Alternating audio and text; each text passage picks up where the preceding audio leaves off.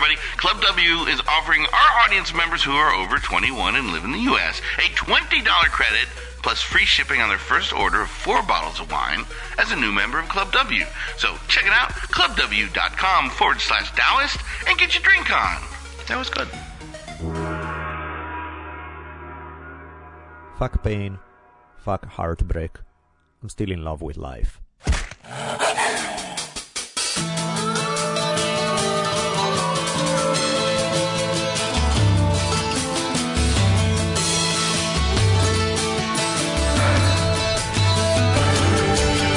From the multicultural headquarters of the future capital of the free-thinking states of America known as Los Angeles, this is the Drunken Taoist Podcast.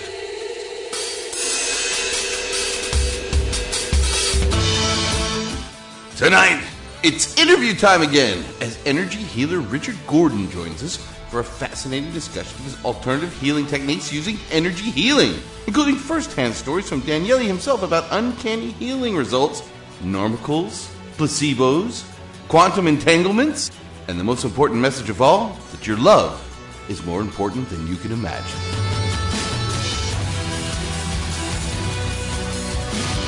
And now, asking you all to spread the words that corporations are not persons, I'm Rich Evers. And my partner in crime, the savage philosopher and middle finger of the gods, Daniele Bolelli, as we invite you to lower the lights, batten down the hatches, and prepare to open your mind. For the Drunken Taoist Podcast begins now. Welcome back, everybody. Episode 91 of the Drunken Taoist Podcast. Normally, I would say sitting across from me is my pal Daniele Bolelli, but unfortunately, he's 6,054 miles away in many time zones, back in Milan, Italy, for a nice summer vacation. Now, folks, my U.S. friends, our European friends already know that 6 or 8 weeks of vacation in summer, pretty reasonable.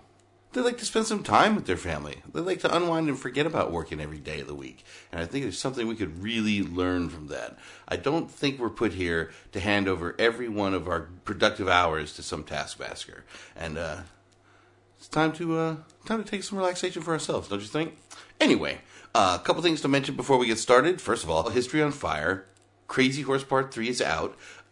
If you've been listening in, Part 1 was about Crazy Horse back when he was sort of a younger guy, had a terrible nickname Curly, and sort of laid the groundwork for his life as a youngster going into manhood. And then Part 2 was more about the kind of what's going on with the Indian Wars at that point in his life. Now Part 3 is here, and it will have incredible moments like, the first meeting with some guy named General Custard. So it's really starting to ramp up with Crazy Horse. An awesome, awesome podcast. I invite everybody to listen to it. I also say, if you have some time, I've made my way up to lovely Lompoc, California, to hang out with Donnie and Mike of the Sick Call podcast. They're a couple of veterans that like to bring veterans' rights issues, to the foreground, and also things about plant medicines and things like that. And I was fortunate enough to go up and join them, have a chat with those guys. It's a great little discussion, so you might want to check that out as well.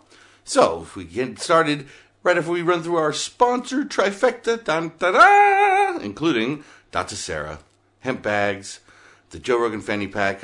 My wife just got one of those. She loves it because it makes airport security easy and breezy to get through. And it's a great place to keep her plant medicines organized while she's at home. So all sorts of amazing things. I think you could even put some bat shark repellent in there if you're on your way to the beach this summer. On it, what can we say? Alpha Brain. Amazing workout maces that I think are super cool. Superfood powder to get your nutrition up to snuff. I mean, all things human optimization. What more could you hope for? And then, of course, our pals at Sure Design. Lots of funky, cool designs. Ganeshas, Buddhas, crazy MC Hammer-like pants that I think have passed me by. But who knows? You youngsters might dig it. So what more could you want? The folks that help keep us going and are kind enough to bring this show to you. So anyway, in a moment, we'll go to the other side of the music, and we'll have our nice chat with Richard Gordon, and we'll see you on the flip side. So here we go.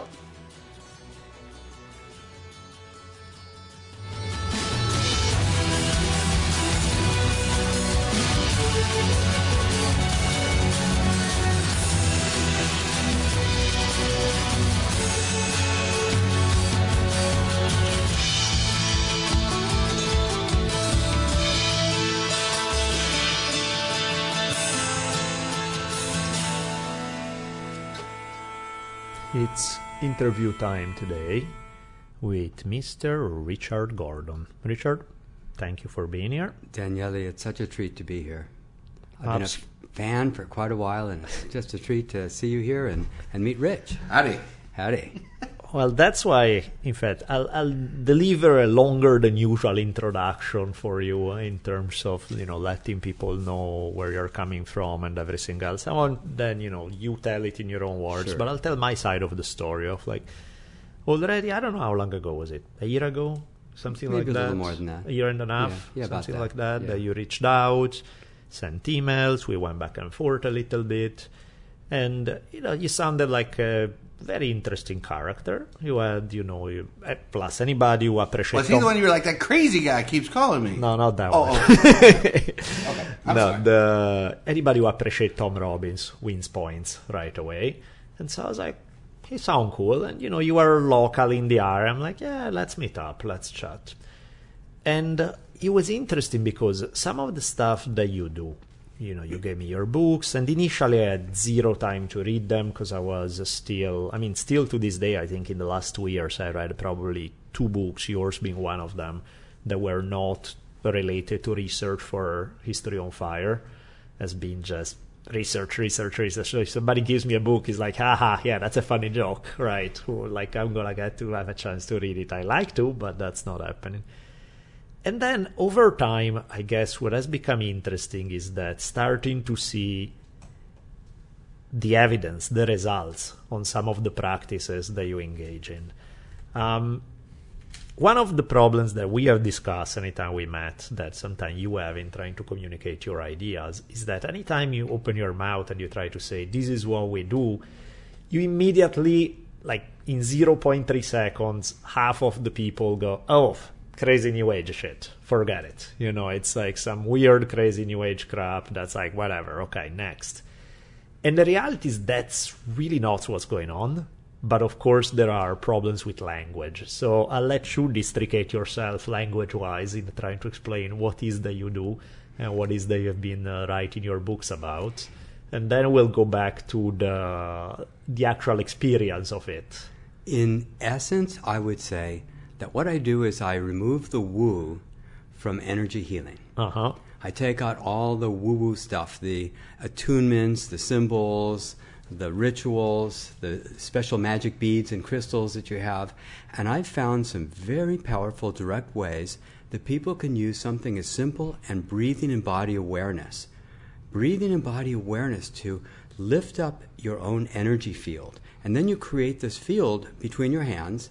You sandwich the places on another person's body that are experiencing pain or difficulty, and you continue breathing and continue feeling the body awareness.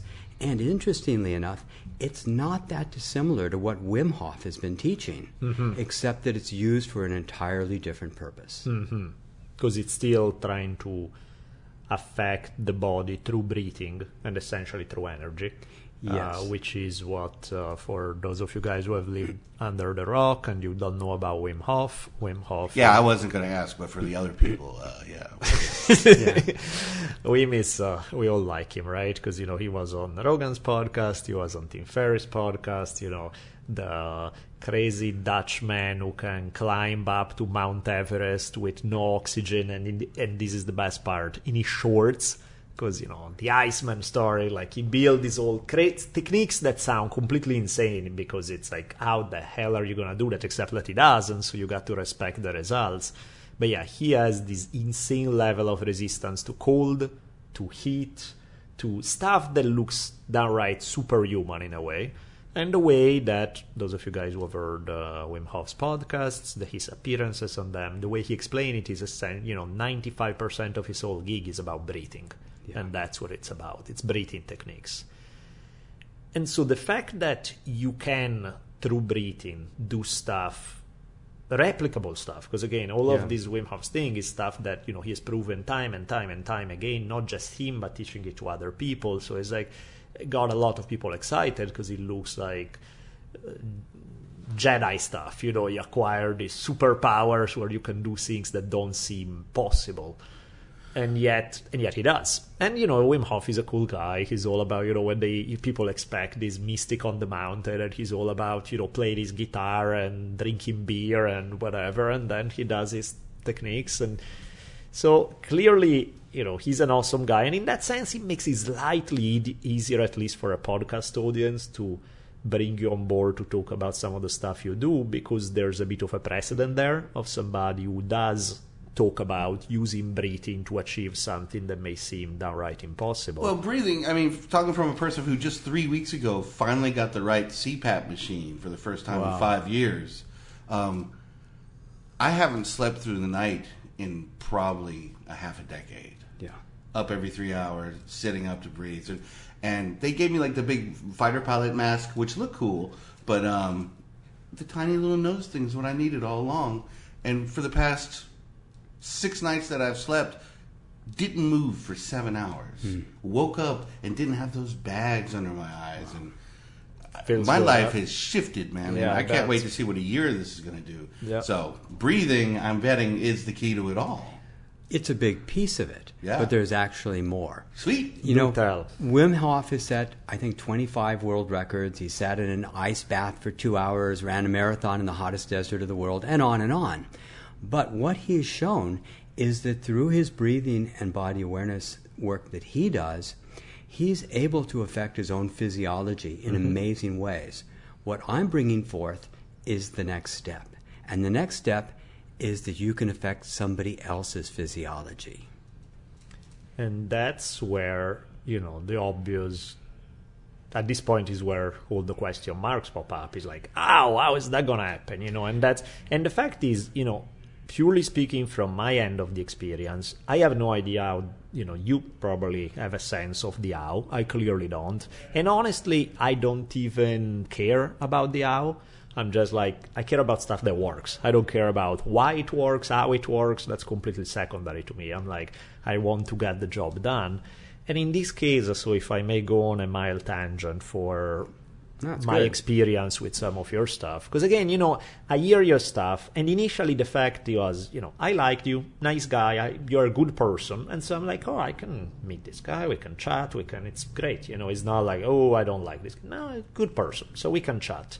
But that doesn't mean I know for sure that the stuff you're telling me works. It sounds cool, but how the hell do I know, right? It's like, how many times I've heard 3 gazillion people promising the moon, if you do this technique, blah, blah, blah, you can do this. And, how many times do you see stuff like that? And anytime somebody promises something other than the more orthodox path, the problem is 90+% of the time will be charlatans. Really, will be people who, I always get a kick, like you see all the martial art videos of the guys who are like, I'm just gonna use my chi to block your punch, and then they regularly get pummeled into some, it's painful to watch, you see these guys who are clearly believe their own shit, and they have only done it with other people who led them essentially because they are in this kind of cultish mentality.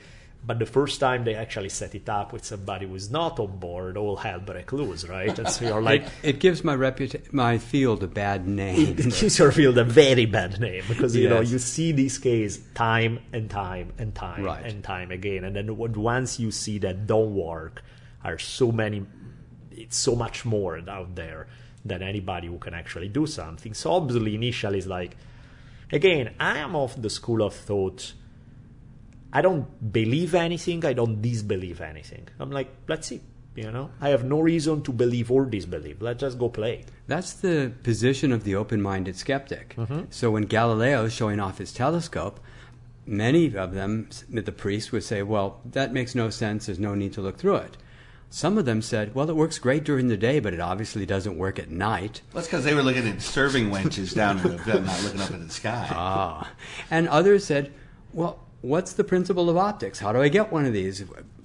Tell me what's going on. Let's take a look some more. And they're willing to get their hands dirty and explore it. Anybody willing to explore this is going to have the kinds of experiences that you've had.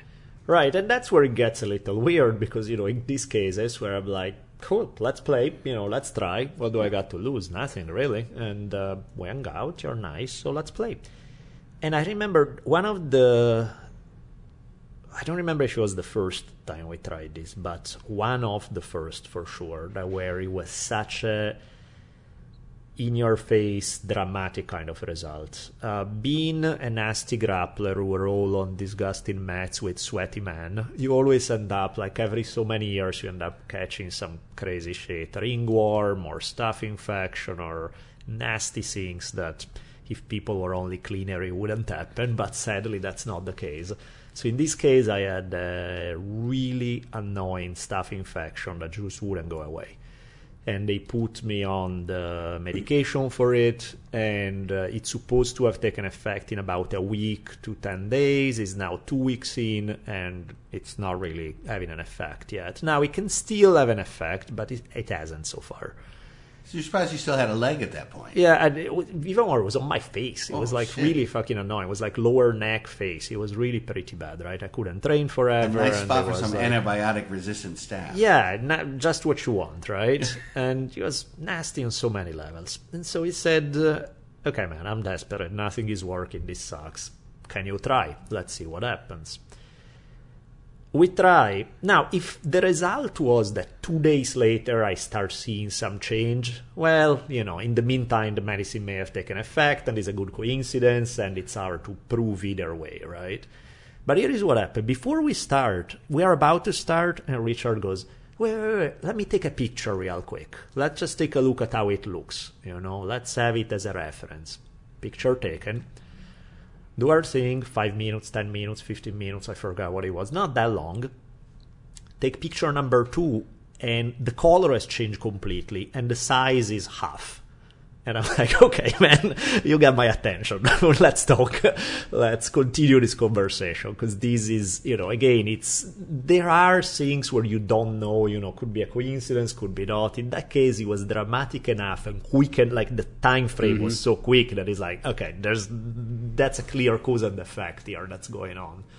And then, I'll go into some more, but it happened other times of fairly dramatic stuff along these lines. So that's where you definitely got my attention, aside for the personal pleasantries of you're a nice person, but also, okay, there's something to what you're doing that is interesting me here. Sounds like witchcraft. Yeah, well, witchcraft Well, is... thankfully they don't burn people for this anymore. Yeah, that would ruin your day, I Wait till bet. Ted Cruz becomes president. Well, it's not too Maybe likely fast. today. Yeah.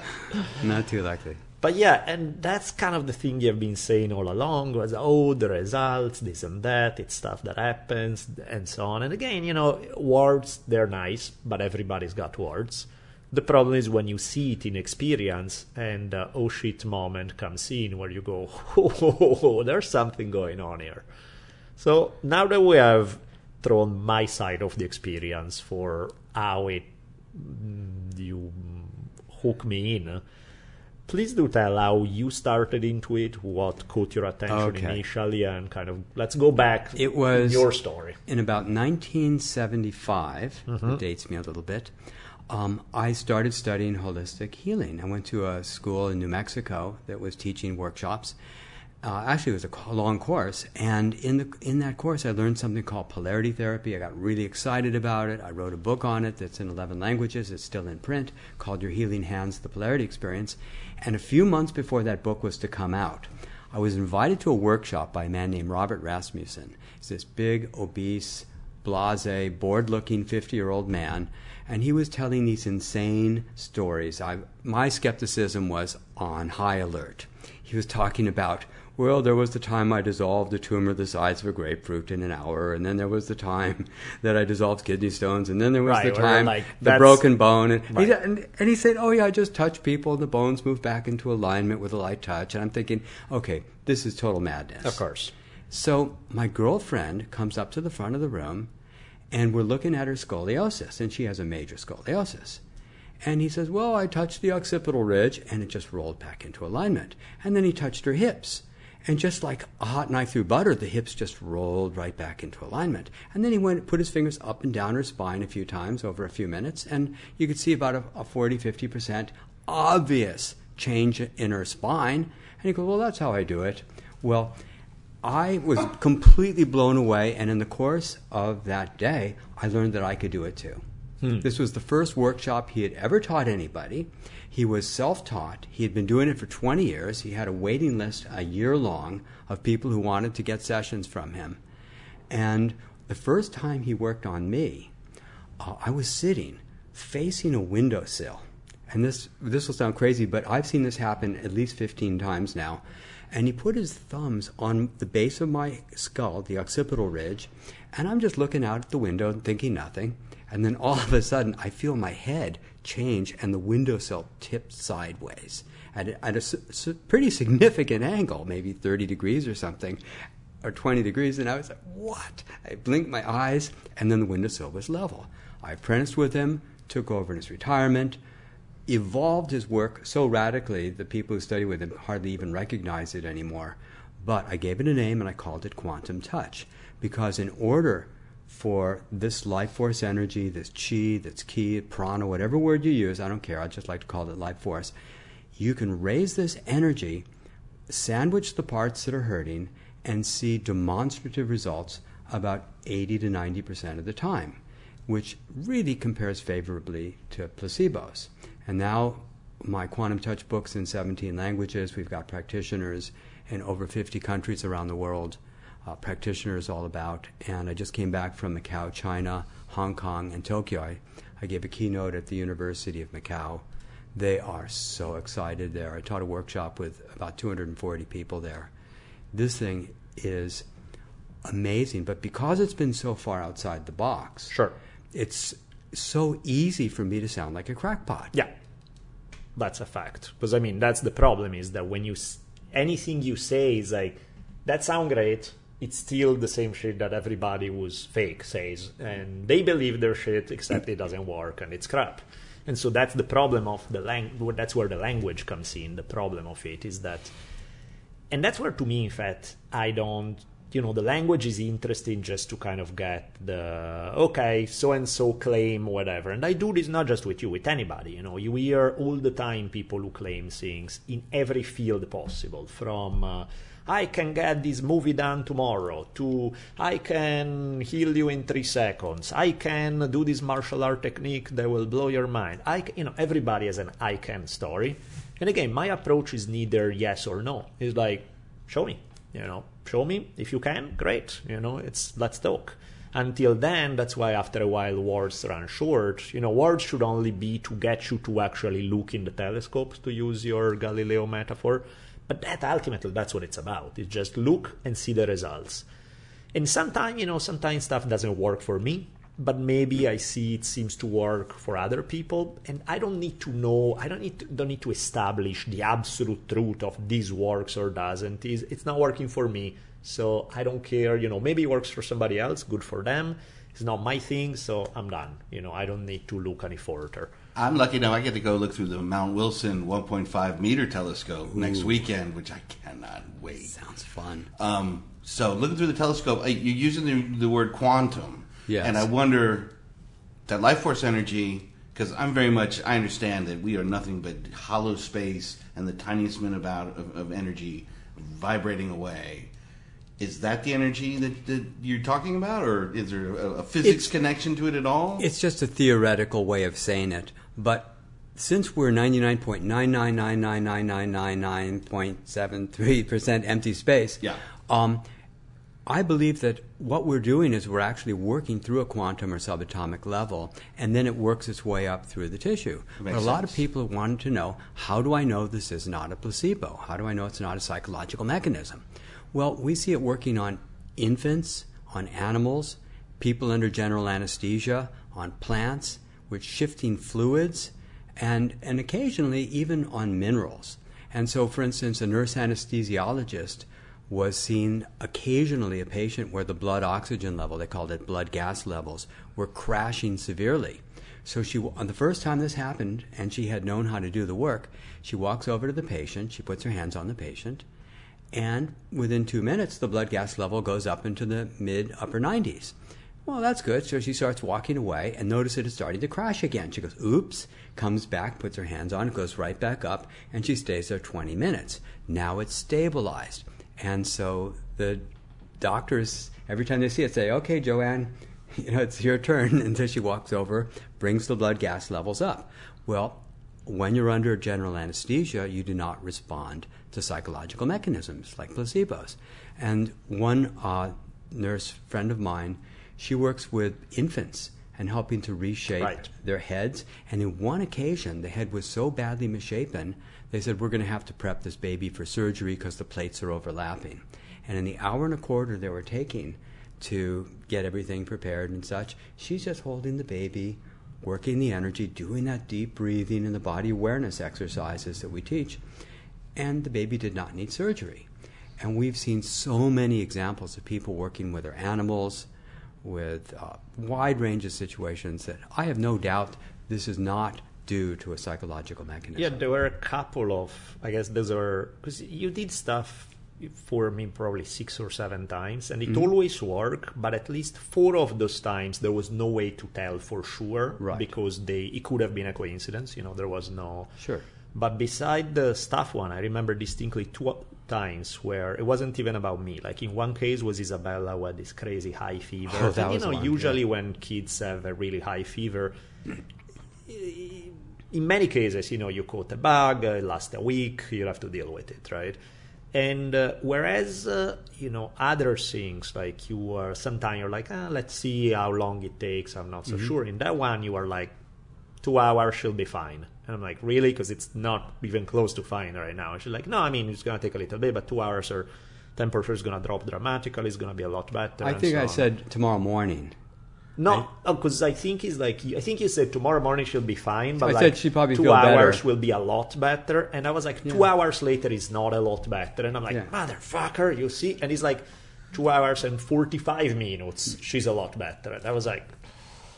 And, there's no placebo there. She didn't know what was going on. She didn't know any of that. The other one was Savannah in jiu-jitsu competition. She had injured her shoulder. And 2 months later, it's not getting better. It's actually getting worse, to the point that she can't train. She's holding off training, and she has another competition in a few days. And we're like, shit, you can't really compete like that. If the injury is getting where you can't train, that's pretty bad. And that one, you were pretty conservative, because you said, look, shoulders... tendon injury, depending how deep the damage is, it may not... it's going to help her, it's going to get better, but it may not be the 100% thing you want. It could take a while, and, doesn't hurt, so let's go play with it and see what happens. But how do you have a placebo argument, like, with the spinal realignment? Are they just, those tendons were always really tense, and they finally released after 14 years or whatever? There's that, and the cases where it involves people that don't know they are being treated. Right, the Isabella thing, or Savannah herself, who like a day later she goes, shit, I trained yesterday and it didn't bother me at all and I feel fine. And I was like, oh shit. And it lasted for at least a good month with no injury, and then she started feeling it a little bit again. She did damage to that shoulder. It's not that she can be 100% overnight.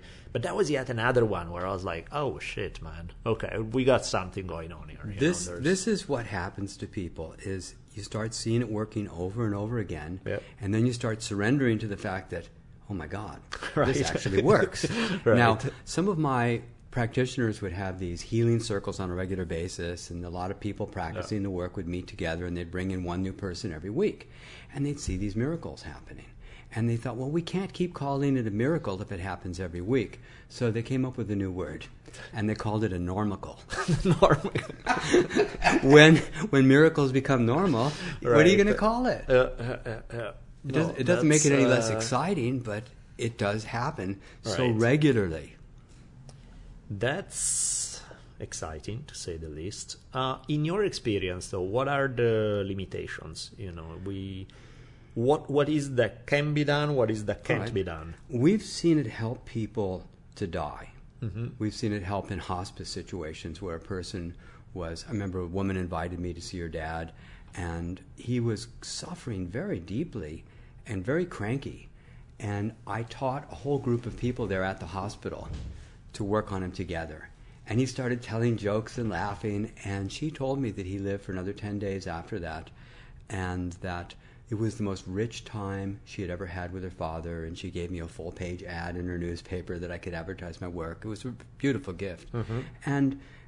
But we see that the body has an extraordinary ability to heal itself, and that's the secret message behind placebos. The body has an extraordinary self-healing mechanism that doesn't get appreciated. But instead of using deception, we're using energy. Now, it's not going to work all the time, and I'm always underselling it. Sure. And I think it's better to undersell. Well, I'm always underselling it, and I say, 70, 80, 90% of the time we're going to see Right. something, but it's not necessarily the full deal. Sure. There are times when you give the energy to somebody and it's not going to work at all. But then I came up with an entirely secondary system that I call self-created health that teaches people how to find and process out the emotional issues behind the condition. And when they experience that level of pain or sadness or rage or whatever it is that's underneath that, not only do their symptoms end up going away, but people feel grateful for having had the condition because it showed them how they had stopped loving, that the body had the ability to be sick as a way of demonstrating emotions that hadn't been fully expressed. So that's a much deeper level of the work. Well, I don't think we've talked about that too much. Right. We actually covered a little bit with the... we took a little, but yeah. on the thing on your neck. The Yeah, little staph exactly, effects, and we kind of covered where that was coming from Yep. emotionally Yep. so that you could confront it more directly. That's similar to who was our bone doctor or was it? Oh, the Dr. Schechter, the whole idea, like based on Dr. John Sarno's work. Even this Western guy had Right. had a lot to say about a lot of these Yeah. bad knees and bad backs and all that tension. It's something in your mind you've been carrying, and that's how it expresses itself. I mean, yeah, that has been my whole experience of the last few years where, my overall condition have been essentially, it's pretty obvious that I had like one psychosomatic thing after another. And it's not that because it comes from emotions, it's the effects are not real. The symptoms are fucking real and they are annoying as hell. And if you don't figure out our way around them, you can keep them your whole life. Well, I feel certain that our friends at Cedars-Sinai probably don't celebrate you as the healer you are quite as much as they celebrate their own selves. But in what I'm going through in my life right now, I feel like they're just throwing a bunch of shitty chemicals and hoping that something sticks. Well, don't you understand the theory of modern medicine? We try to poison the disease in the hope that the disease dies before the patient. That's exactly what. Now we're fighting what the chemicals are doing, and the additional pain that comes from that, while we're trying to keep somebody alive. Well, here's the secret: they're not side effects; they're direct effects. No doubt. Right. Yeah. So I'm guessing from that, it's as bad as I think it is. It is. It is. And yet, they're fantastic for interventions. If you get your finger torn off or something like that, they're brilliant at emergency care. Yeah. But in terms of actually accessing self-healing, they're rather clueless. I just met a guy who graduated as an MD from Harvard. He said, I had 1 hour of nutritional training. So the fuel that makes the body go every day of your life, it gets 1 hour. Yeah. Now, if I was to summarize this, I'd say, what you eat makes no difference at all. Now, eat these pills. Yeah, of course. Yeah. No, the whole paradigm is sick. It's just flat out sick, no doubt. There's stuff there that makes no sense. And I mean, again, as you say, there's stuff for which is very good. And there's stuff for which is, even the whole way in which we're dancing around it, like the way within the context of medicine, we speak of placebo. It's crazy because we use the word placebo like we dismiss it like, oh, it's just placebo, like it doesn't count, basically. It's like, oh, we don't look at that, that's just placebo. But if 25% of the time, with no medicine administered whatsoever, the body figures out a way to heal itself just because it thinks that it has received the medicine, that's not something to sweep under the rug in the, oh, it's just placebo, it doesn't really count. That's a huge fucking thing. I mean, it's insane. It's like it doesn't really fit with a very strict paradigm of, scientific materialism where everything is just purely matter and it's all about...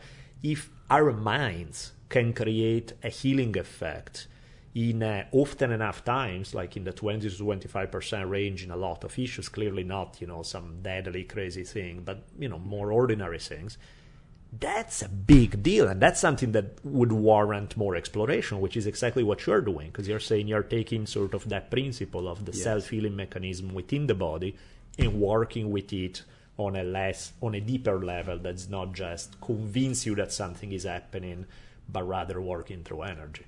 And this is the point. The hidden message behind the placebo effect is the body has an extraordinary self-healing mechanism that can heal virtually anything at an incredible pace. But why doesn't it do it? Right. Well, I'm suggesting that the energy levels in the body aren't high enough to be able to access that. So we access non-verbally, without dishonesty and deception of a placebo, which is the real downside of placebos, we access that self-healing mechanism, but we do it energetically. And then the body does what it can do. And like I say, 80, 90% of the time, we're going to see some extraordinary results very quickly. And by the way, I really think this is not something that everybody's going to want to learn. Why wouldn't you? Well, the point that I'm saying is, this isn't for everybody as a profession or a thing you want to do all the time. But for 5 or 6 days a year, it's the most valuable skill you can have. Right. And it's probably the easiest skill that anybody can learn. I mean, you picked it up just from the book. But we also have like an online video course that people can learn it through. We have instructors in over 50 countries teaching the work. So it is available for people to learn it. Yeah, and that's the crazy part. The fact that the replicable nature of it, kind of like what we were saying with the Wim Hof thing, is like, it's not like, oh, you can do this shit, I'll worship you, master, please grant your gifts. Is your whole thing is, look, I mean, I'm glad that people think I can do great stuff, but I can teach it to other people and somebody else can do it. It's such an important point. Wim Hof was clear on Tim Ferriss, and it went right over Tim's head. He didn't hear it at all. But he said, I'm using prana. Prana is the Indian word for the life force energy, what the yogis talk about with the life force energy moving through the body. We're able to access this energy and then work on yourself, work on other people, and allow that gift of that prana to do what it wants to do. We like to say the definition of a healer is someone who was sick and got well. And a great healer was someone very sick who got well quickly. You don't actually heal anybody else. It looks like that from the outside. But what's actually happening is you're holding an energetic space. You're raising your own vibration higher and higher and higher throughout the session. So you never come down and get drained and tired and feel like I had to suffer for you. You can get off the cross on that one. But what you do is you lift your energy and you continue doing this breathing and body awareness, and their body matches your vibration. It's called resonance and entrainment. They entrain to your field of vibration. You keep lifting yourself up throughout the session, and then their body intelligence decides how the healing is going to happen. So you may think you're working on a neck pain, and right in class, a woman's hearing comes back from 30 years when she was a teenager and got hit by a drunk driver. You think you're working on a neck, eyesight, and the sinuses clear out because it's not necessarily going to what you're thinking about. It's going to what's needed. So somebody's working on a migraine headache, and the person feels it in their liver gallbladder. So you chase the pain. That's one of our advanced techniques. Go follow the pain and chase it to another spot. You hold the liver gallbladder, and now the migraine is gone. Well, the acupuncturist in the room says, I know why some headaches start in the liver gallbladder, but the person doing the session was 12 years old. And she didn't know anything about that. But she just listened to what the person said and followed directions using this very complicated where does it hurt technique, and then chasing the pain. Right. What are the limitations? What is the, you cannot use it for? We don't really know. Right. We see, I was totally shocked when I interviewed a couple of my instructors who were talking about mental health issues, because I hadn't really had experiences. They're talking about Alzheimer's, addictions, Parkinson's, traumas, ADD, just bipolar, a wide range of, and I said, well, are you just cherry picking, telling me your favorite stories? They said, of course we are. But we're surprised when we don't see results. Well, how many sessions are you giving? Well, just as needed.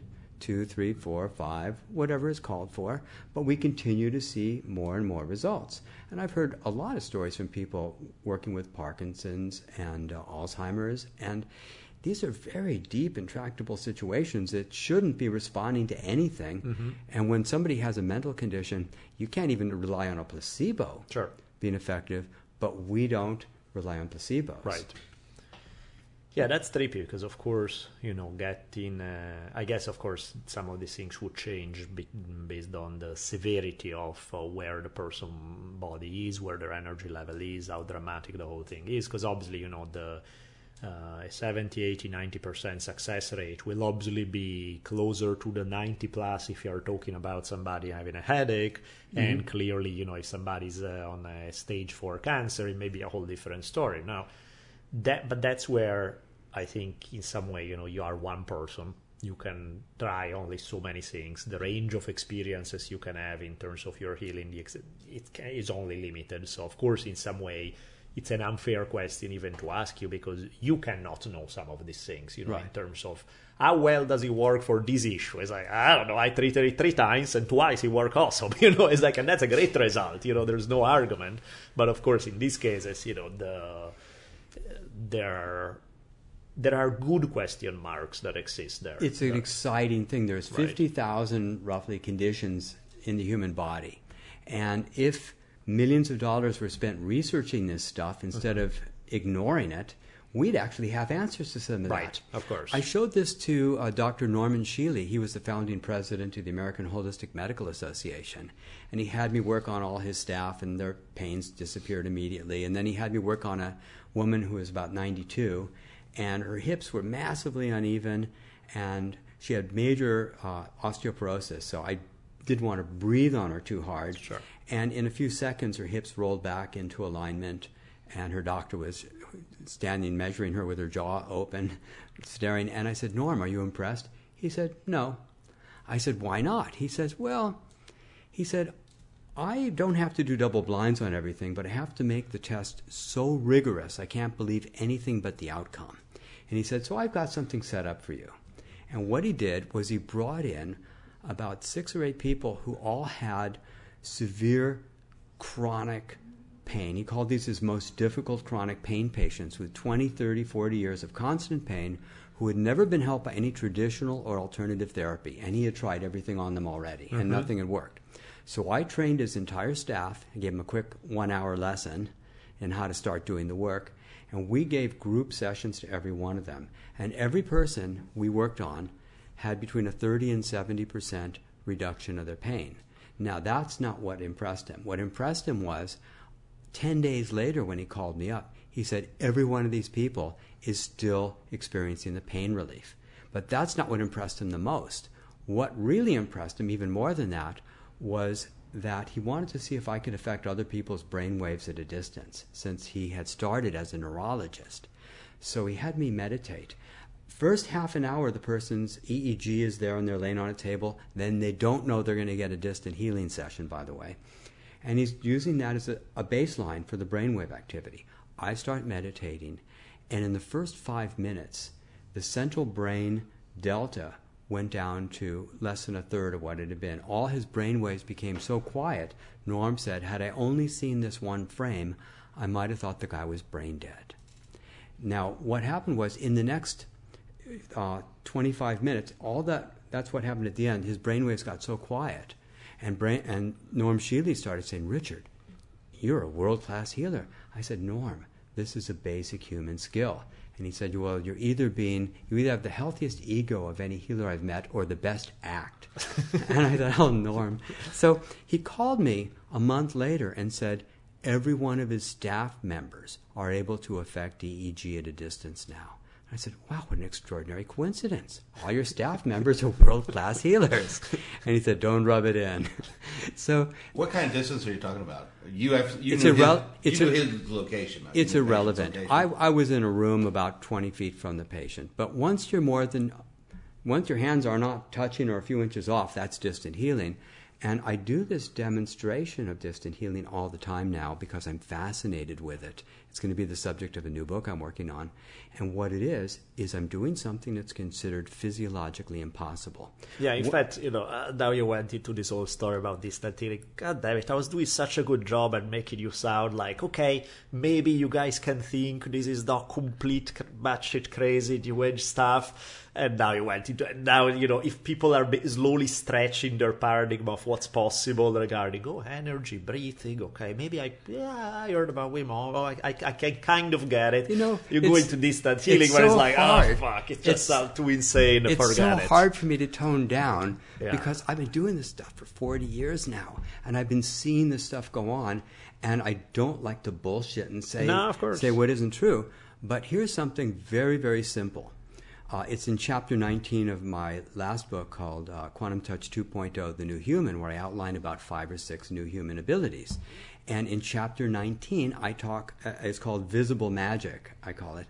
And what it is if a person has pelvic torsion, it's also called twisted hips, where you measure them and your right hand is often high in the back and your left hand is often high in the right hand is often high in the front. So your right will look high in the back and in the front. So it means the hips are twisted. So what I do is I meditate for about 5 or 6 seconds, and I can permanently untwist it. And so I've been doing a whole bunch of experiments recently to find out all the parameters of what's possible. And so my new book, which won't be out for a while, but you can look it up at some point, will be called The Secret Nature of Matter, because I'm finding out that matter actually holds consciousness. Well, and I think that becomes the problem, is that when you say something like that, right, or when you say the fact that essentially space, distance, physical space doesn't matter in a way, that it's not an issue, that, you can have an impact on a body completely far removed from where you are physically without touching. That's basically saying that the laws of physics as we currently understand them are bullshit. And that's clearly claimed that, a lot of human beings will have a bit of a hard time to swallow. I can see why that could raise a little skepticism. Yeah, just that. But consider entangled particles in quantum physics. No, in fact, I got that part. Yeah, that's one of my favorites. Yeah, you've got these 2 particles that are vibrating exactly the same. You separate them at the speed of light, going to opposite ends of the galaxy or the universe. Yep. They could be 14 billion light years apart. If you observe one, the other's instantly changed. They call that spooky action at a distance. That's what Einstein called it. It's too weird. But it shows that there is something else going on in space that we don't understand. There's a permanent connection somewhere. There's a permanent connection. I have replicated what I call conscious entanglement as one of the experiments, where I have people meditating on a group of objects like coins, and then anything I do to one of the coins happens to all of them. So I can hand coins to a whole bunch of different people, and then I can tap one of the coins that's still on the table with a charged object, and instantly all the people are untwisted. This is mind-blowing. It's mind-blowing to me, and I've been at this stuff. But, the proof is in the pudding.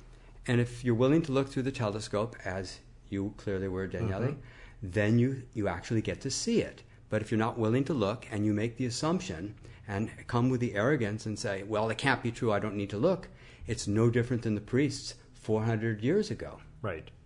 Now, the quantum entanglement thing is one of my favorite. I mean, there's something huge there that we have not untapped yet. Hey, as far as the new powers, my brother-in-law has the capacity to piss off an entire room full of people almost instantly just by his presence. Is that one of the powers? Yes, I have that in chapter 35. biggest, or no, asshole as much as is the That blows my mind. When can we come participate in the coin? I want to see that happen. That's amazing. Listen, all we have to do is, you were talking about a picnic at some point or some event. Yes. Sure. I'll show it to you anytime you want to see it. It's mind-blowing. I just did another 2 experiments today. I've done over 50 experiments now, and I have a whole chapter that's coming up on the lawfulness of when this works, when this doesn't work, what causes it to function. For example, just one other little piece that will be in the new book is I can meditate on water. A person touches the water or looks at it, they get permanently untwisted. That's the occiput and the pelvic torsion. But if I boil the water and let it cool, it still works. But the vapor at the top of the pan that evaporated has lost the information. And I test that water, and it doesn't work at all. Wow. Yeah. So I'm discovering the lawfulness of when it works and when it doesn't work. So no distilled water. Well, if you meditate on the distilled water, it could actually work. That's amazing. That's a mindfuck right there. Now, Western medicine seems like we're finally starting to realize the importance of our fauna internally and the thousands of little critters that are each doing their own thing for us. Is the human body its own biosphere? The human body is beyond imagination. The bacteria outnumbers of 10 to 1 Yeah, in there's our more body. weight to that than like bones. And it affects our consciousness, affects our moods, affects all kinds of things we don't even understand yet. But there's an entire other system that's been ignored and criticized. You look at places like Wikipedia, and they will call everything alternative pseudoscience because there's this refusal to consider something that's outside their comfortable box. The things they're comfortable saying are real. And once you step outside of that, you're in no man's land. So it's not just the geologists going, clearly the scarlands of Idaho weren't created by an ice dam breaking once every 200 years. It was a massive comet strike that made that happen. And still, they won't buy it. Right, it's the Graham Hancock dilemma, right? Yeah, and he's going through it right now. Matter of fact, I just listened to another book that was giving that example for the whole Glacier National Park and Boulder National Park. No, it's just these outflows. This is a great example of it. Graham Hancock is onto so many incredible discoveries that are being pushed aside exactly like this because I don't want to believe it can't be true, therefore it's not true.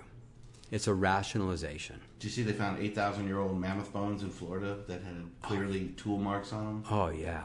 So the whole Clovis thing is going to come roaring back. No. And they were erased. I'm blown away. Sign me up. I'm ready to try. And my big question is, the bone alignments and tumors things that make sense to me. How do you treat something that's all over? Are you treating the whole body simultaneously no matter what you do? Or if a sort of a leukemia or something immune related, do you focus on... Well, the energy follows intent. And that's kind of a big concept. But the point is you can work through all the organs, glands, and systems of the body and give it more energy. Then you can wait for the body to tell you what it needs. So if you're working on their liver, on their spleen, on their heart, on their lungs, and the person says, oh, I'm feeling it all in the back of my neck, well, maybe something in the back of the neck needs attention, or maybe something in the head. So you work everywhere when you don't know where. And you let them tell you where it is, because they'll start to feel sensations moving through themselves, and maybe you'll experience some normicals. So how long till we open healing centers all across the world? I'm in it sounds favor like of... You're already far at it, but this sounds like something enough that needs, we got 7-Elevens everywhere. Let's put some healing everywhere. Well, let's get the research done. I'm connected with a UCLA researcher, and we want to do a double-blind study soon. And unfortunately, it got postponed for personal reasons on his part. But we're looking to get that done. I'm really hungry to get the double-blind studies done. I'm a big believer in the scientific method. I'm just an outlier who's gone a little bit too far down the road without having people validate the work. So it became kind of frustrating. But we keep seeing it working over and over again, so there's no reason it shouldn't continue. Big time, man. No, I want him to also, the Graham Hancock problems. There's a comet coming, send energy, whatever, apply to whatever, and then we see what works and what doesn't, right? We don't see it working on changing the physical position of objects. We see it working through biological systems most clearly. Right. But now, oh, damn, we're still screwed with the comet. Okay. That's right. Yeah. But I am actually discovering that all matter is capable of holding consciousness. But that's going to have to wait till my next book comes out. Yeah, there's already been too many mindfucks today. We can't even go there. It's too much. Real quick, would you do your concept of energy? Like, how you talk about this life force. Yeah. Is this solar wind blows across the planet and the neutrinos are all a part of this, it's one giant sort of system? Or do you think just as this planet with the life everywhere on it, is it sort of like a force thing? Or well, consider there has to be life for this to exist. Consider the only things we consider real are those things you can measure in the electromagnetic spectrum. But we know that we live, we know that we die. We know that when we die, there's some spark that's not there anymore. So what we're doing is we're working with that life force energy that is life itself. But that is not measurable on the electromagnetic spectrum, so it becomes immediately dismissed. If your television set didn't receive certain channels, does that mean those channels don't exist? No, it just means the television isn't capable of measuring it. Right. Modern science is not capable of measuring these frequencies of energy. But this is the animating current of life that we're working with, so it's automatically there. Double, triple mindfuck, right? I love it. Thank you so much. Hey, it's been my joy. This is I've been a big fan. Yeah, this is quite trippy, to say the least. And yet again, to me, I keep in mind, I don't believe in shit. Okay, I don't believe in anything, and I don't disbelieve in anything. To me, it's like there's stuff that I try, and if for the next 10 times it doesn't work, then I go back and say, oh shit, look at that. It was working before, and now why? Let's try to figure it out. To me, it's like it's one case, and then there's another case, there's another case, and there's another case. But when you start stringing them together, and time again, you start seeing things happen that you didn't expect to happen, you're like, okay, man, yeah, there's, you got my attention and you'll have it for quite a while, that's the game, right? Daniele Bolelli, semi-convinced. Well, no, I mean... A possible maybe. No, I'm totally convinced in that, like, so far, everything I've seen has been dead on. Everything. So it's like 100% of what I've seen so far. And you've been able to do it yourself now, too. Yeah, that was also... has been tricky because I did try feeling like, what the fuck am I doing? I don't know what I'm doing. I'm just, it did help, I guess, in some sense, playing with, doing things like Tai Chi, doing stuff where you are working with energy a little bit, having a sense of what you're supposed to be feeling, But I played it a couple of times, both in cases of severe headache, and in both cases they were gone in a matter of minutes. And so in both cases I was like, okay, this is not the same as, the stuff like when you blow my mind with the staph infection thing with one picture and 10 minutes later it looks so different. I'm like, oh shit, okay, that's... The headache, could be random luck. Maybe it was going to go away anyway and it was still at a peak and sad, just to play devil's advocate, right? But in both cases, within a matter of minutes, severe headaches were gone. And so I'm like, okay, I like that. I like where it's going, I don't... let's keep using it. Let's keep playing with it. I feel my energy rising right now. I'm ready for a heal-a-thon. I was trying to keep it, slow stretching steps for people to be willing to consider that. Of course, you just went like 10,000 miles away into it with the whole healing at a distance. And in fact, I didn't mention it earlier. When I brought up the cases of... fairly dramatic cases with both Isabella and Savannah of how quickly and dramatic the change was. I did not mention that you were not working in the same room, that you were not working with physical touch, because that's shit that even for me is like, okay, I don't even want to... How the hell is that even possible? I look at the results and I'm blown away, but I was like, I can't tell it to anybody else, because everybody else will say you're fucking crazy. Art Bell will believe you. Yeah, that's how it's going to be, right? So people who want to... decide to look through the telescope and check out your stuff. Just go to quantumtouch.com. Mm-hmm. And that's where the whole range of books, workshops, everything You can find at. everything at quantumtouch.com. Cool. Sounds like a plan. Anything else you want to throw out there? Hey, your love is more powerful than you can imagine.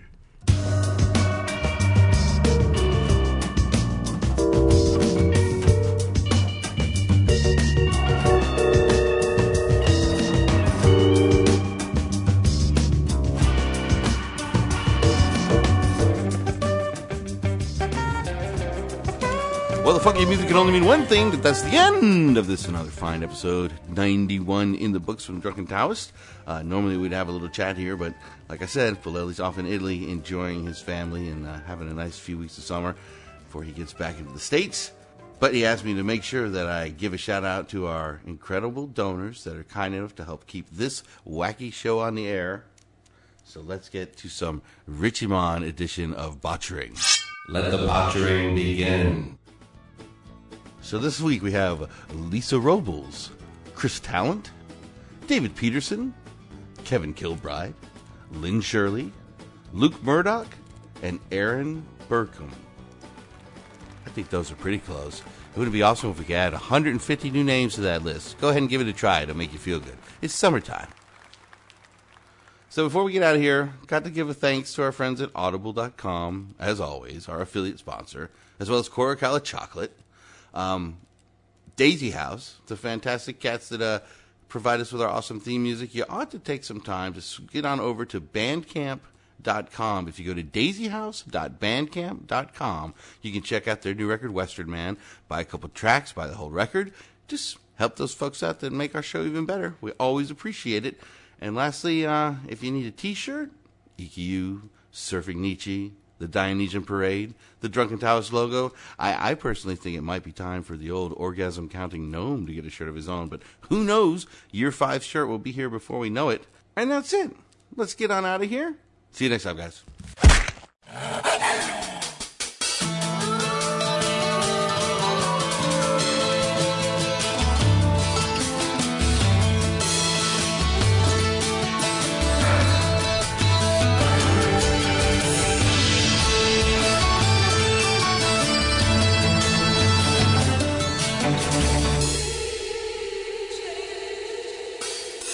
And so ends another awesome episode of the Drunken Taoist podcast. Be sure to keep your ears peeled for another mind-expanding episode coming soon. We'll be tweeting you as soon as they come out. You can keep track of Daniel at DBolelli. That's DBOLELLI. And you can find me on Twitter at Richimon1. That's RICHIMON, the numeral 1. See y'all soon.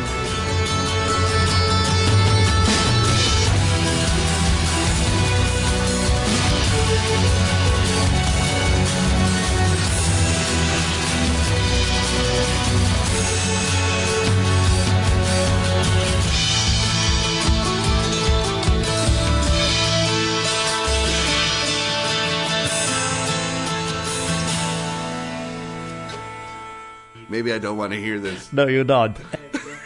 In questo caso le provvidenze di Dio. Duncan showed you the way, yeah? Oh, man, isn't that scary to think? Nice. So don't kill people, do that instead. I have nothing against chicken other than the fact that they are ugly and weird and strange. This was great. It's fucking awesome. And I love this conversation. We've been having a great hour here. I completely got lost. Are we doing the outro or the intro? We're outroing. Oh, we're outro. Okay, sorry. So let's continue. Did you ever see the movie Tombstone with Val Kilmer and... Your accent, it just, whatever that movie is you were trying to tell me about. Can you translate for me, please? I believe the word was tombstone. Yeah, that one, exactly. Just as I was saying, Tombstone.